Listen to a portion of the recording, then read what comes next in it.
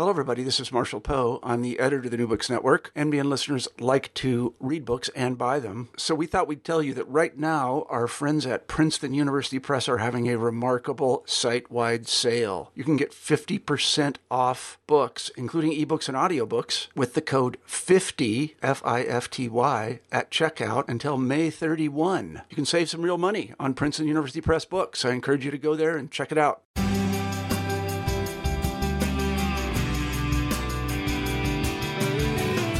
Hello, everyone, and welcome to another episode of New Books in Sociology of the New Books Network. I'm your host, Richard Osijo of the City University of New York. And today I'm going to be joined by Japonica Brown-Saraceno, Associate Professor of Sociology at Boston University. And she's going to talk to us about her new book, came out a few months ago through the University of Chicago Press. It's called How Places Make Us, Novel LBQ Identities in Four Small Cities. Japonica, thanks so much for joining us today. Thanks so much for having me. It's a great pleasure. Wonderful. So I was wondering if you can start just by telling us a little of how you, your academic background, your research interests, and how you came to do the research for this project and write this book. Sure.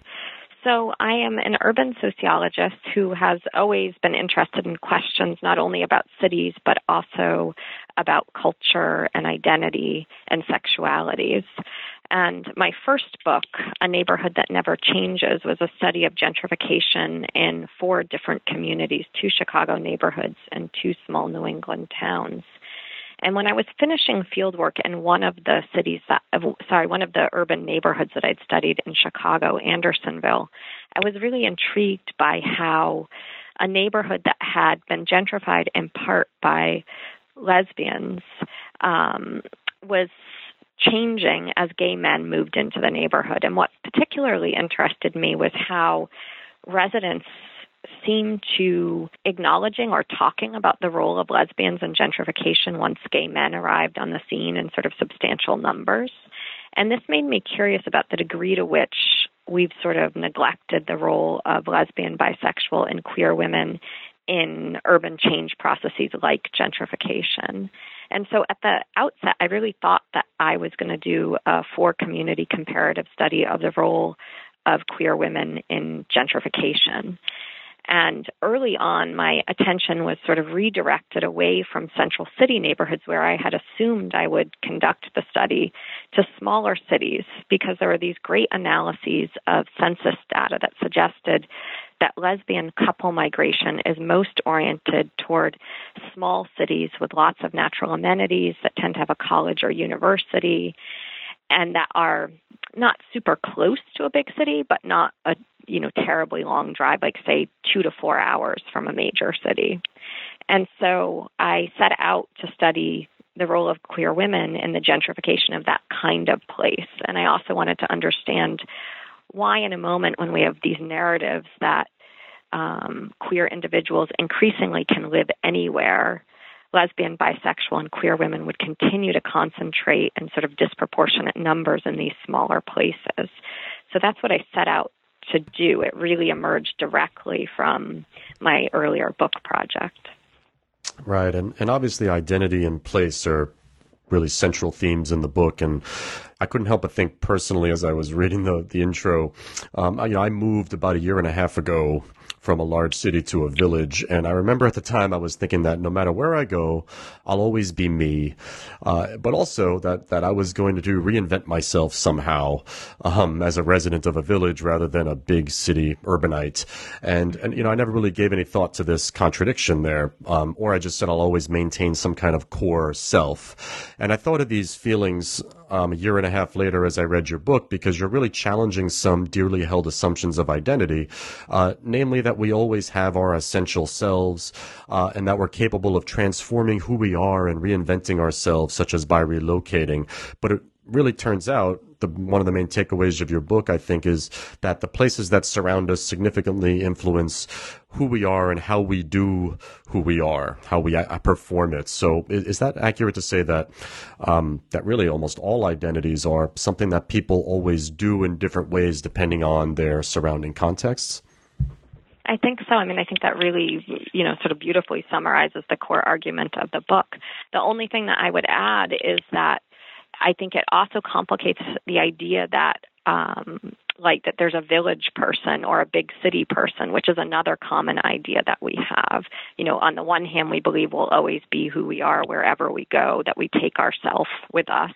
And then on the other hand, we think, well, if place is going to change me, it's going to change me because I move from the north to the south, or from the east coast to the west coast, or from a big city to a small village, or from a small village to a big city. And because the 4 places that I studied are so similar, they're all small cities of, roughly similar sizes.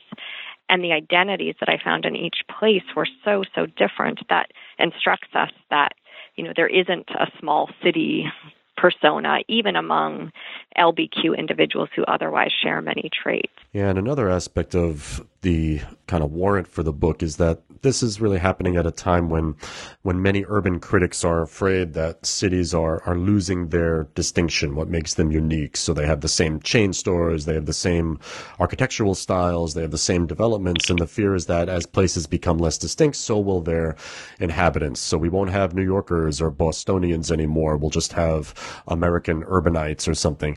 But you're saying here really that places really still matter, despite these more specific changes that we see occurring of the homogeneity of an environment. Absolutely. And that even very subtle distinctions from one city to another really shape people in kind of wild ways. It was just amazing to me that very subtle differences, for instance, in the degree to which lesbian, bisexual, and queer residents feel safe and accepted can really cast them toward or away from identity politics in dramatic ways that I would never have anticipated.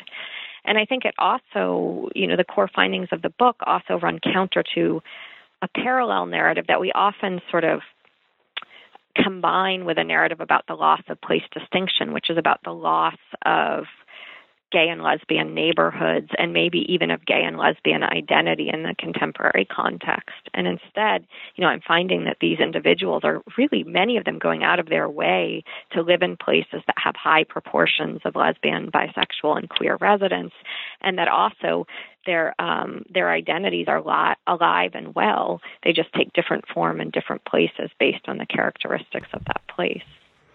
Right. So let's get into the case that you've chosen. It's LBQ, lesbian, bisexual, queer women, specifically those who have moved to one of 4 small cities. You have Ithaca, New York, San Luis Obispo in California, Portland, Maine, and then Greenfield, Massachusetts. And in them, they adapt to their local, geographically specific sexual identity culture, which often differ from how they had been identifying. So women who would identify as lesbian now identify in their new home as stone butch, for instance.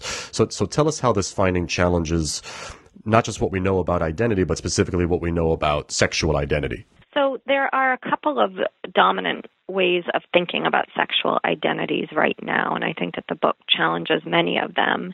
And one is the idea that we are all sort of what some people will call post-gay now, that because of increasing acceptance, that sexual identity is less salient than it used to be, that fewer and fewer people understand themselves primarily through the lens of sexual identity. And this narrative often suggests that this is a universal term. So we would expect that, no matter where you live, at least within the U.S. context, that you would be sort of orienting towards a post-gay identification, if not totally embracing that.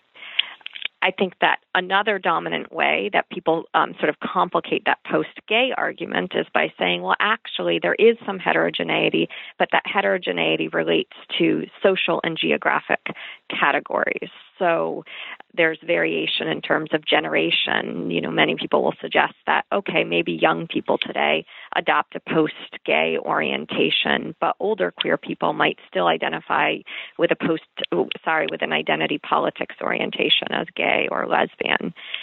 And then others will suggest that there might be variation in identification along the lines of race or ethnicity or region. So there's been increasing attention, which is really important, to Southern queer identities.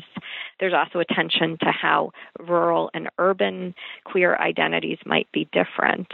But none of these accounts can explain the identity heterogeneity that I found in 4 cities that share many traits, right? That are all small, that are all progressive. They each have some institution of higher education. They all have lots of natural foods and,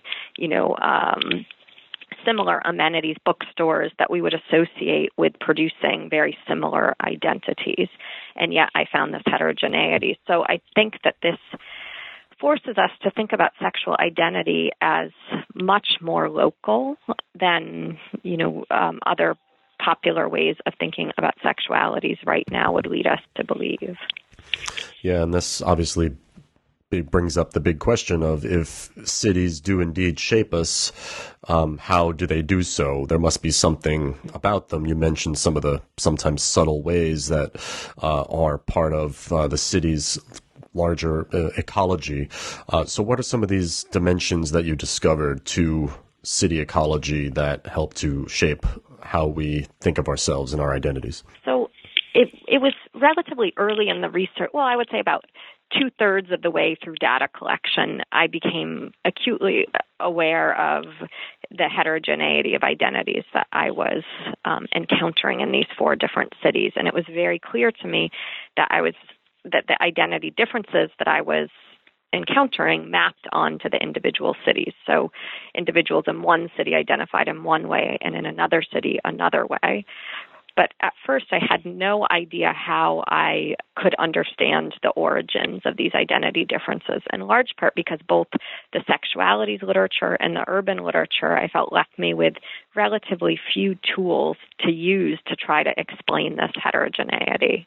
So basically, I embarked on a long process of elimination where I thought about all of the characteristics of the people I'd studied and the characteristics of the cities that I'd studied, and I began to think about how those characteristics were either present or absent in each of the places that I'd studied. And eventually, this sort of process of elimination, Jack Katz refers to this as the elimination of negative explanations, led me to isolate 3 sort of facets of city ecology that I believe primarily direct the identity cultures in these cities. And those are, first and foremost, abundance and acceptance, which is the degree to which residents feel safe and accepted and perceive an abundance or the opposite of other people who share their sexual identity and difference in that, immediate metro area. And this plays a really crucial role, I argue, in directing residents toward or away from identity politics. So in places in which residents described feeling extremely safe and accepted and surrounded by other people who were lesbian, bisexual, or queer, they found that the salience of sexual identity faded for them, that they were forging friendships and interacting with heterosexual neighbors more than with other people who were coupled with a same-sex individual. And so these individuals really moved away from identity politics and embraced discourses of the value of integration with heterosexuals and talked through the lens of post-identity politics. On the other hand, people who lived in cities where they felt less safe and accepted, and in which they felt that there was sort of a scarcity of other people who identified like them, they were drawn towards identity politics. So sexual identity became a much more primary way of understanding who they were and talking about themselves, and was a primary basis for forging relationships in the context. And I think here it's really important to note that none of these places are wildly inhospitable to LBQ individuals. I mean, these are all places that most of us, if we look sort of at a map of the U.S. and we looked at the characteristics of the places, would expect to be quite embracing of LBQ residents. And in fact, I mean, nearly everyone I encountered in observations and interviews described these places as quite, lesbian friendly, we might say. And yet, despite that, even really subtle departures from a strong sense of abundance and acceptance would turn people towards a an identity politics orientation. But I eventually realized that this didn't tell the whole story, because in two cities, for instance, where residents felt that there was limited abundance and acceptance, and therefore they articulated an identity politics orientation, I found that the way that people did identity politics varied greatly by city. So specifically in Portland, Maine, and San Luis Obispo, identity politics were alive and well, but the kinds of identity politics that people were articulating and practicing were really, really different. So in Portland, for instance, micro identities were highly emphasized. So people would articulate who they were using these long hyphenated descriptions that often reference gender identities as well as sexual identities, and tended to socialize with other people who shared their micro identity traits. Whereas in San Luis Obispo, nearly everyone I interviewed and most of the people I encountered via observations talked about themselves simply as lesbian, and they socialized in sort of a large umbrella lesbian community. And so eventually I realized that there were other factors at work here that would explain those differences in the way that people did identity politics, or parallel differences in the way people did post-identity politics.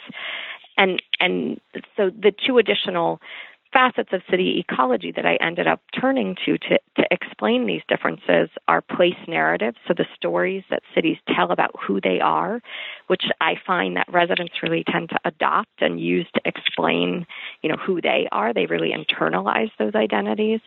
And then also what I call socioscape, which is really about subtle demographic differences, very, very subtle between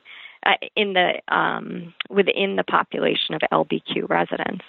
So, for instance, residents of Portland, Maine, like those in most of the other sites, are very highly educated and have attended lots of elite colleges and universities. But many of them attended a cluster of elite liberal arts colleges in New England, and they really adopt this as a way of talking about who they are. And so there's almost like a seminar-style culture in Portland where people are debating ideas about sexualities and gender all the time, in private and public settings, that helps them to do their identity politics in a particular way. Yeah, so let's dive deeply then into these cities. You take them in order, and you can go into some of these, some of the more specific examples. So let's start with Ithaca, the first city that you focus on, in which you really identify a bit of a paradox of lesbians there who don't feel like a sense of community despite there being a large lesbian population, but they do form very rich local ties with other lesbians and straights alike, which you refer to, as you mentioned, as this idea of a post-identity politics. Take us through how that plays out on the ground in Ithaca. Sure. So many of the individuals that I interviewed in Ithaca described having moved to Ithaca anticipating, many of them didn't move just because they were looking to live around other people who shared their sexual identity. Many moved for jobs or work or family reasons.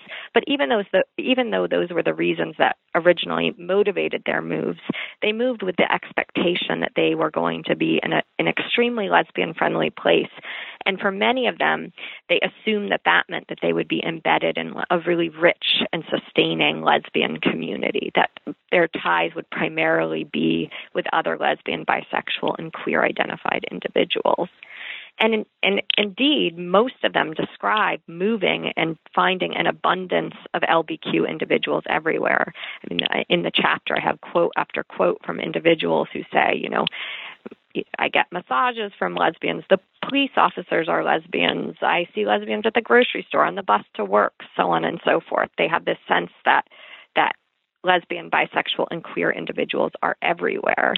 And yet, at the same time, they articulated this profound sense of isolation from these individuals that they see everywhere. And over again, they articulated that that was because they did not feel that they actually needed to forge ties with other lesbian, bisexual, and queer-identified individuals in the Ithaca context, that they were able to forge relationships that were predicated instead on shared life stage, like, having kids of a certain age or being ready for retirement, or shared profession. Many talked about shared hobbies that helped them forge relationship with neighbors and others, running clubs, composting education, and so on and so forth. And so they have these very, as you suggested, socially rich lives. They're deeply embedded in the local community, but not in a community in which people understand the basis for their connection as being related to shared sexual identity and difference. And many were, maybe the best way to describe this is they felt deeply ambivalent about this. It was not what they had expected to find. In some ways, it wasn't what they wanted to find. And yet, they were fairly satisfied by their social relationships. They felt supported, they felt accepted, and they felt a shift in how they understood themselves. Many said, when I arrived, I really thought of myself first and foremost as lesbian, and now I recognize that that's really a secondary trait for me, and that I identify more and more with these other facets of myself. And it wasn't something they'd come looking for, but it really had changed how they understood who they were. And yet in Ithaca, there was, as I'm suggesting, a clear narrative of loss that accompanied this transformation. They felt that it was outside of their control. They changed. They no longer were forging relationships in the way they'd expected to. And that was at once, it felt inevitable, but also something had been lost was the narrative that they offered. Right, yeah, this ambivalence is present because they yearn for a lesbian community to be a part of. It's something that they miss or thought they would find or something like that, but they have to content themselves to being a part of what you call the city's general ambience community. Right. Yeah, they find this strong sense of ambient community on arrival. One woman describes getting on the bus and knowing on the bus to work, and she knows that people will accept her. They'll know she has a partner, and no one's going to treat her poorly because of that. And if she forgets her bus fare one day, other people will pay for it. And that's good. Like it feels satisfying in many ways, but it's not the community predicated on shared sexual identity that she had expected to find. And part of what's interesting about this almost nostalgic discourse for lesbian community in Ithaca is that I heard it from people who had both experienced lesbian community in other times and places, and people who were far too young to have experienced sort of the 1970s version of lesbian community that people seem to be nostalgic for. So it was a general place-wide narrative of loss, even articulated by the very young. Yeah, and then you go cross-country to the other coast, to San Luis Obispo, and on the strength of what you found in Ithaca, you say how you expected to find a similar post-identity politics, but instead you found really the opposite, how women in San Luis Obispo embraced identity politics. Almost all of the women you met really firmly identified as lesbian, and really ran in lesbian-only networks, and they had that sense of community that the people in Ithaca were really yearning for. Yes. I mean, it took me completely by surprise. In fact, the first article that I published from the project, I published on social problems, and it was an argument about sort of the rise of post-identity politics and how that creates this paradoxical sense of freedom and achievement and loss of community that I found in Ithaca. And I thought that this would be sort of the big story of the book. And then I went to San Luis Obispo, and it was like I was entering another universe in terms of how people talked about who they were and the way that they practiced community. So as you said, almost everyone talked about herself as lesbian, regardless of past relationships with men or even current relationships with men. And, perhaps most crucially, their social networks were very, very lesbian-centered. So, I describe my field work there was incredibly busy because there were all of these opportunities for observation in lesbian-only spaces, dinner parties, dessert hours, potlucks for older women, bonfires, meeting up in the pool hall, hikes, so on and so forth, dances. So it was really an alternate social world. And I had left Ithaca sort of thinking, this idea of lesbian community that informants in Ithaca were offering must be more or less a myth. And then, there it was in San Luis Obispo. And, it's not as though the people I'd studied in Ithaca had actually spent time, most of them in a place like San Luis Obispo. But here this lesbian community was alive and well. And this is not to suggest that it wasn't without exclusions and conflict and so on and so forth. But what I want to emphasize is that there was a community that was primarily predicated on shared sexual identity. So you had, individuals of different generations and economic backgrounds and racial and ethnic backgrounds spending time together in San Luis Obispo. And it was really in that city that we see some of the city ecology start to really show itself by contrasting it with what you found in Ithaca, because in San Luis Obispo, it's not about this idea of an ambient community, but what you refer to as an idea of outside togetherness among the women in that city. Absolutely. So in San Luis Obispo, they take, they derive a great sense of safety and comfort from socializing with one another. And residents much more openly described instances of exclusion or harassment, occasionally of violence that they had experienced in that city that made them feel that their primary sense of social support and pleasure needed to come from other lesbian-identified individuals. And of course, probably very few individuals live truly in a bubble that only contains other sexual minorities. So, many of them worked with heterosexuals. They had family members who were heterosexual in some instances. So I don't want to suggest that their networks were exclusively lesbian. But what I do want to suggest is that lesbians were really at the center of their networks in a way that was wildly different from what I had found in Ithaca.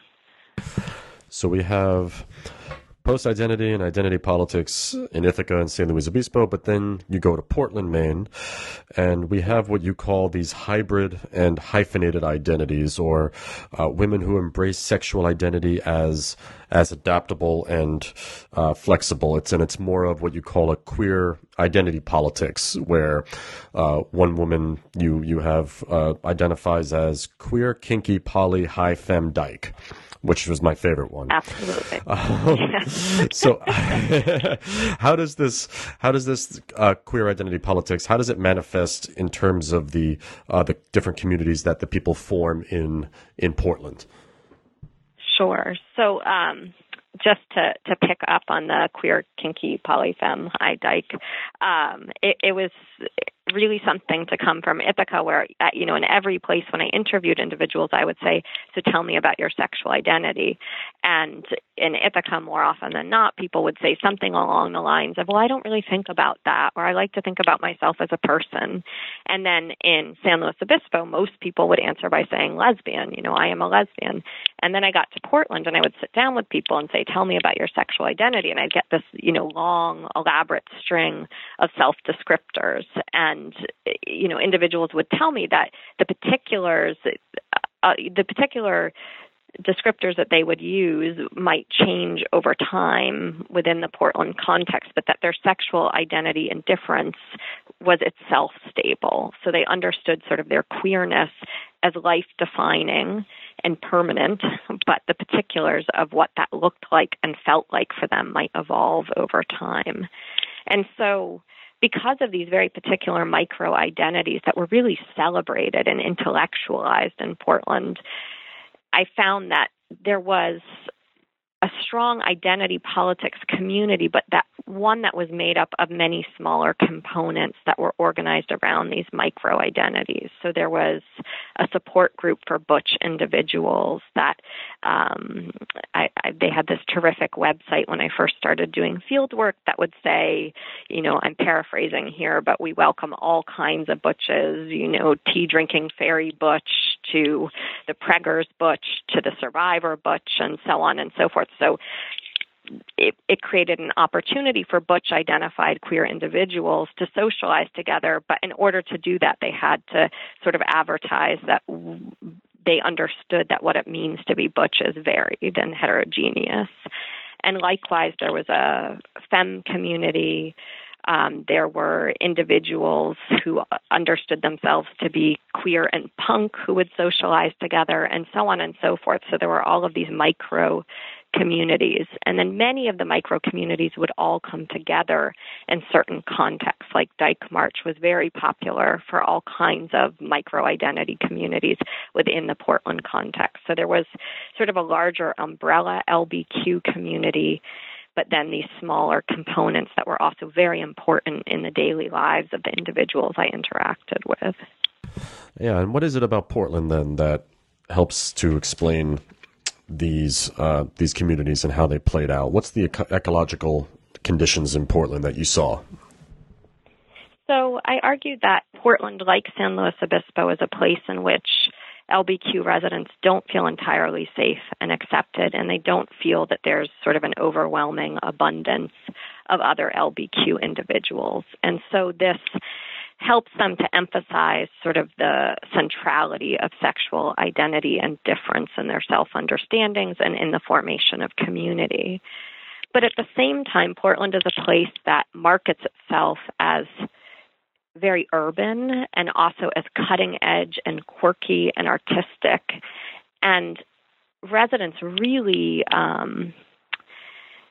embedded those frames in their self-description. So there were just striking parallels between the ways that the city markets itself and the way that individuals talked about who they were, both to me and to one another when I was conducting observations. So there's this idea that Portland is not a place in which anyone is sort of straight and narrow, right? So if you're going to do identity politics, you're going to do it in a quirky and unusual way.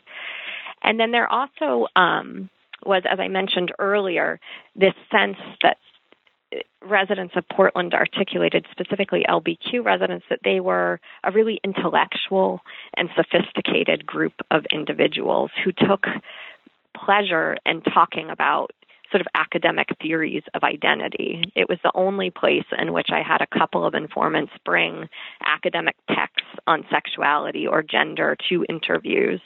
And residents described, and I witnessed, scenes in which they would just debate identity, for hours on end.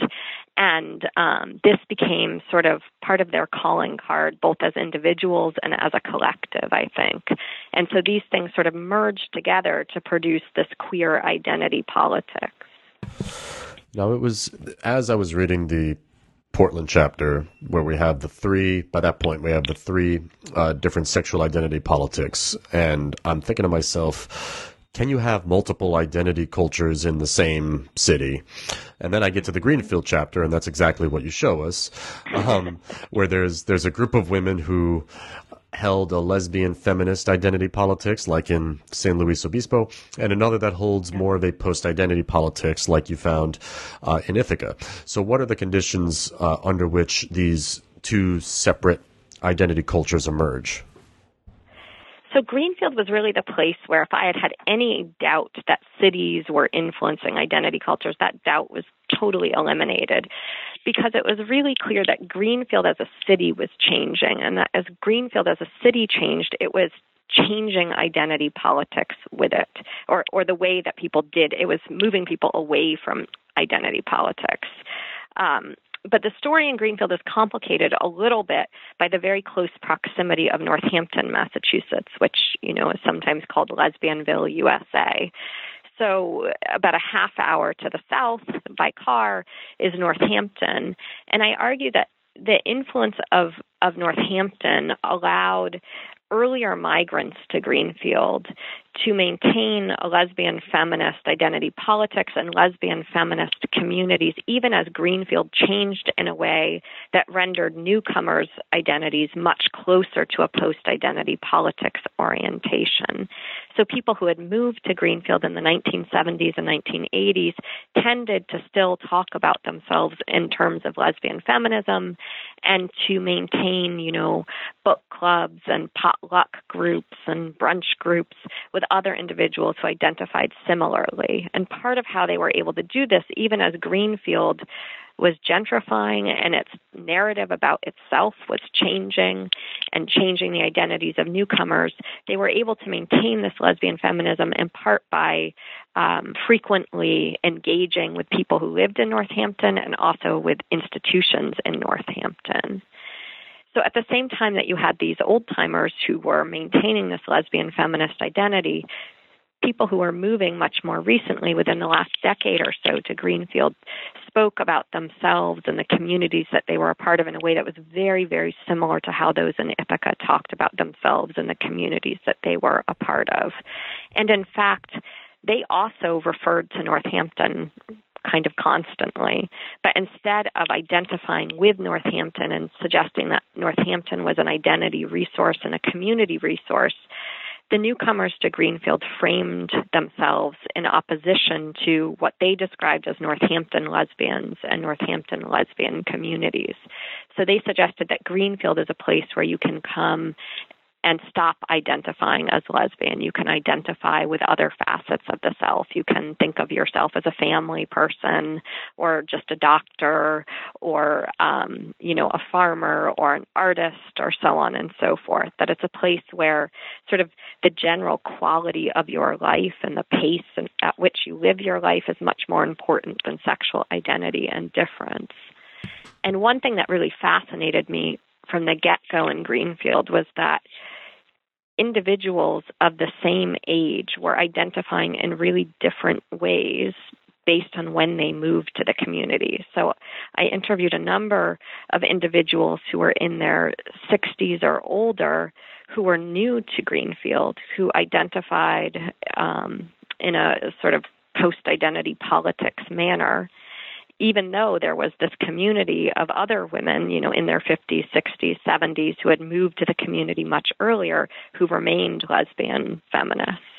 So that contrast really helped me to understand how important the place you encounter when you first move there is for understanding who you are and sort of shaping how you interact with people around you in the city.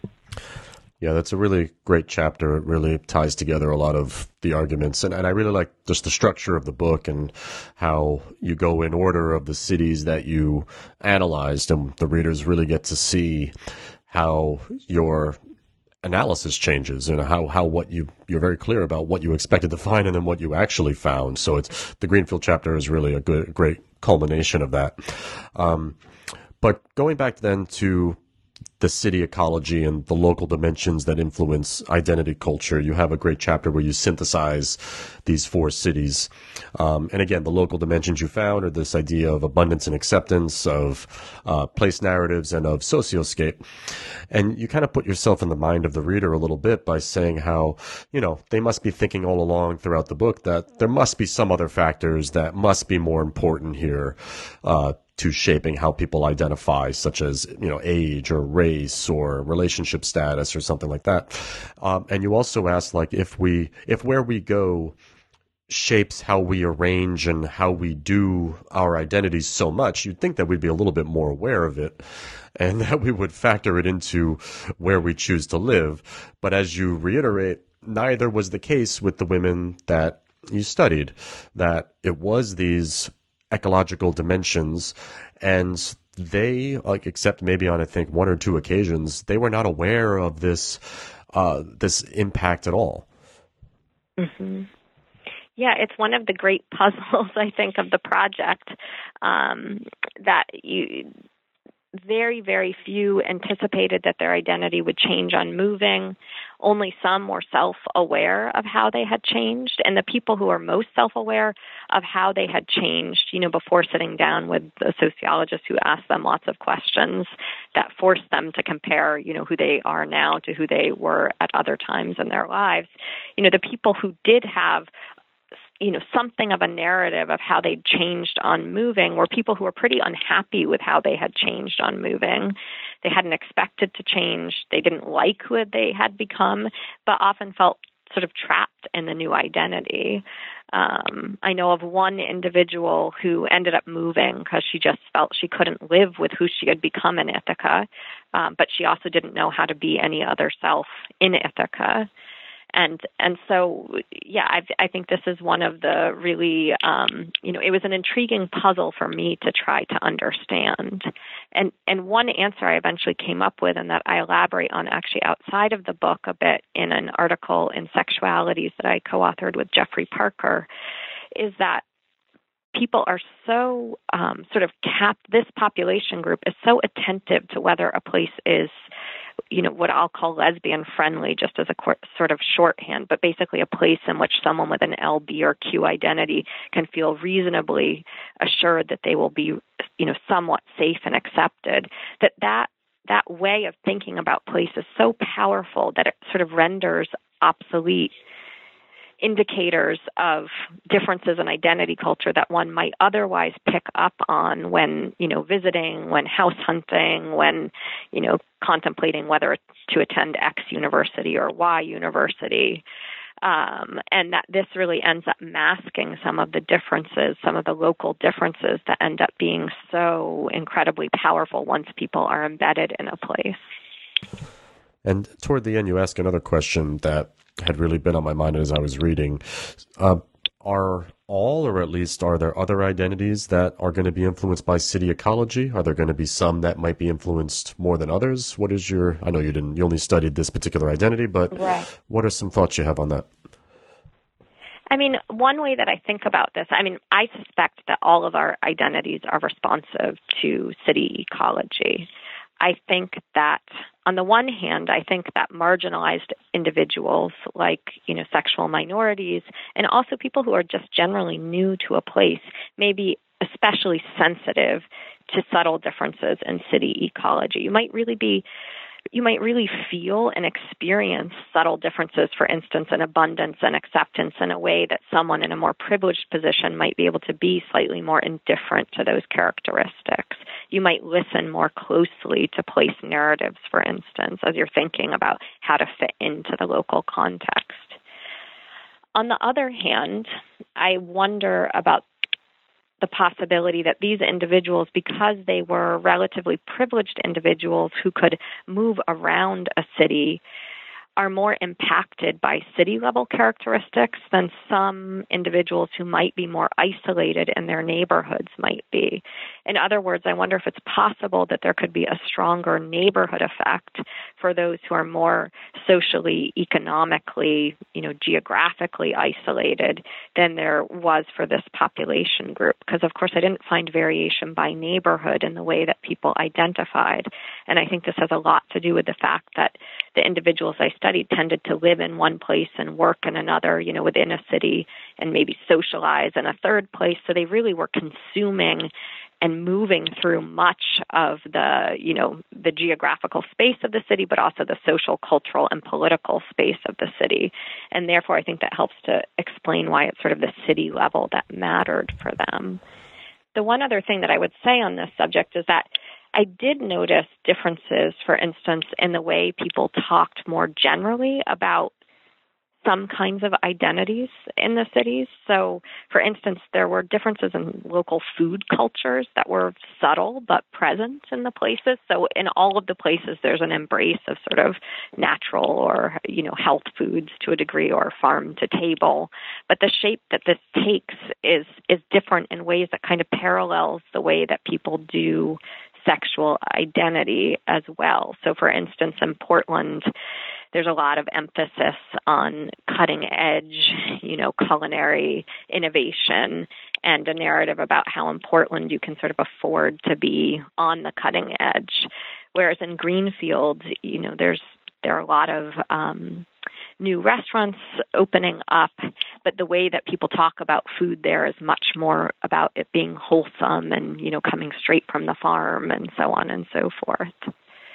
And I guess I would add one more thing on this topic, which I found really interesting as I was doing field work, which was that we shouldn't expect, I know I just gave the food example, and I think that's real, and we should wrestle with that, but at the same time, we shouldn't expect city ecology to cast all identities in the same direction. So, for instance, in Ithaca, post-identity politics, really dominated among LBQ individuals, But LBQ individuals I interviewed who were also who were racial minorities tended to not articulate a post-identity politics orientation when it came to their racial identities.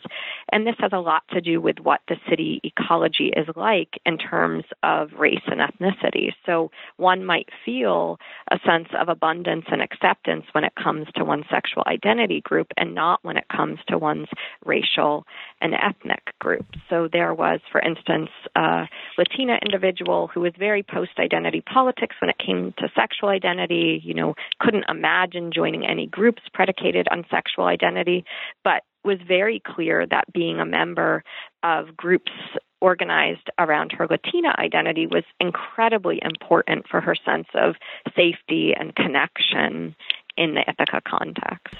Wow, yeah, really, that's really interesting. I hope folks take up this model and apply it to a broader array of identities to see what other kinds of ecological conditions may influence how we do different sorts of identities that we have.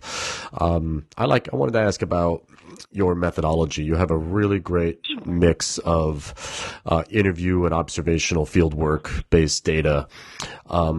You have the 4 cities, so was there a city that presented certain challenges for you, more so than others, or a city that stands out as simply being, say, either more difficult or easier than you thought, or what were some of the dynamics that were in your visits?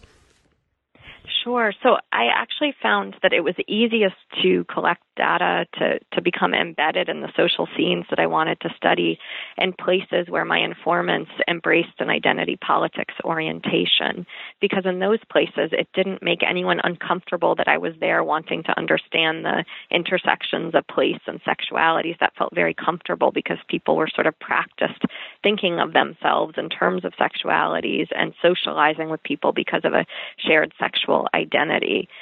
On the other hand, in the places where people were more embracing of a post-identity politics, fieldwork was very slow, and it was really hard to get access at first. And in fact, at first I really thought that I must be doing something wrong. And eventually, the process of trying to understand why my fieldwork experiences were so different, in the cities, was part of what tipped me off to the heterogeneity of sexual identity cultures. Eventually I realized it wasn't me, it was them, and it was something really interesting about them that was complicating access in some places and making it really easy in other places.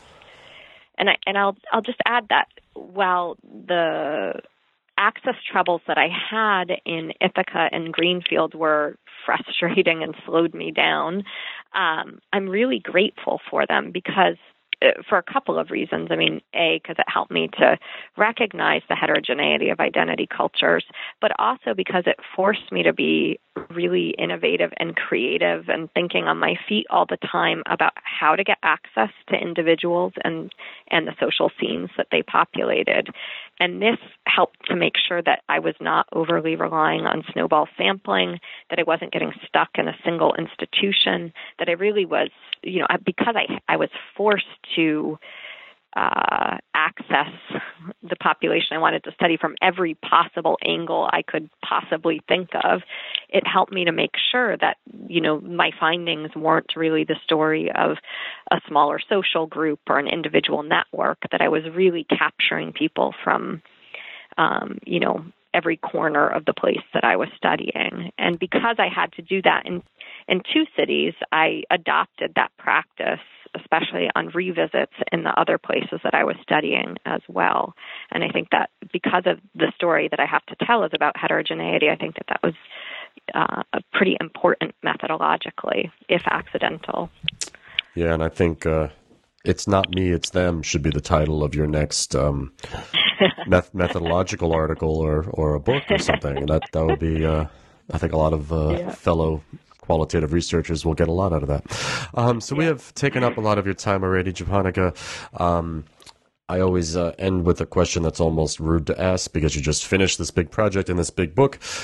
What are you working on now? What's the next thing that you're doing?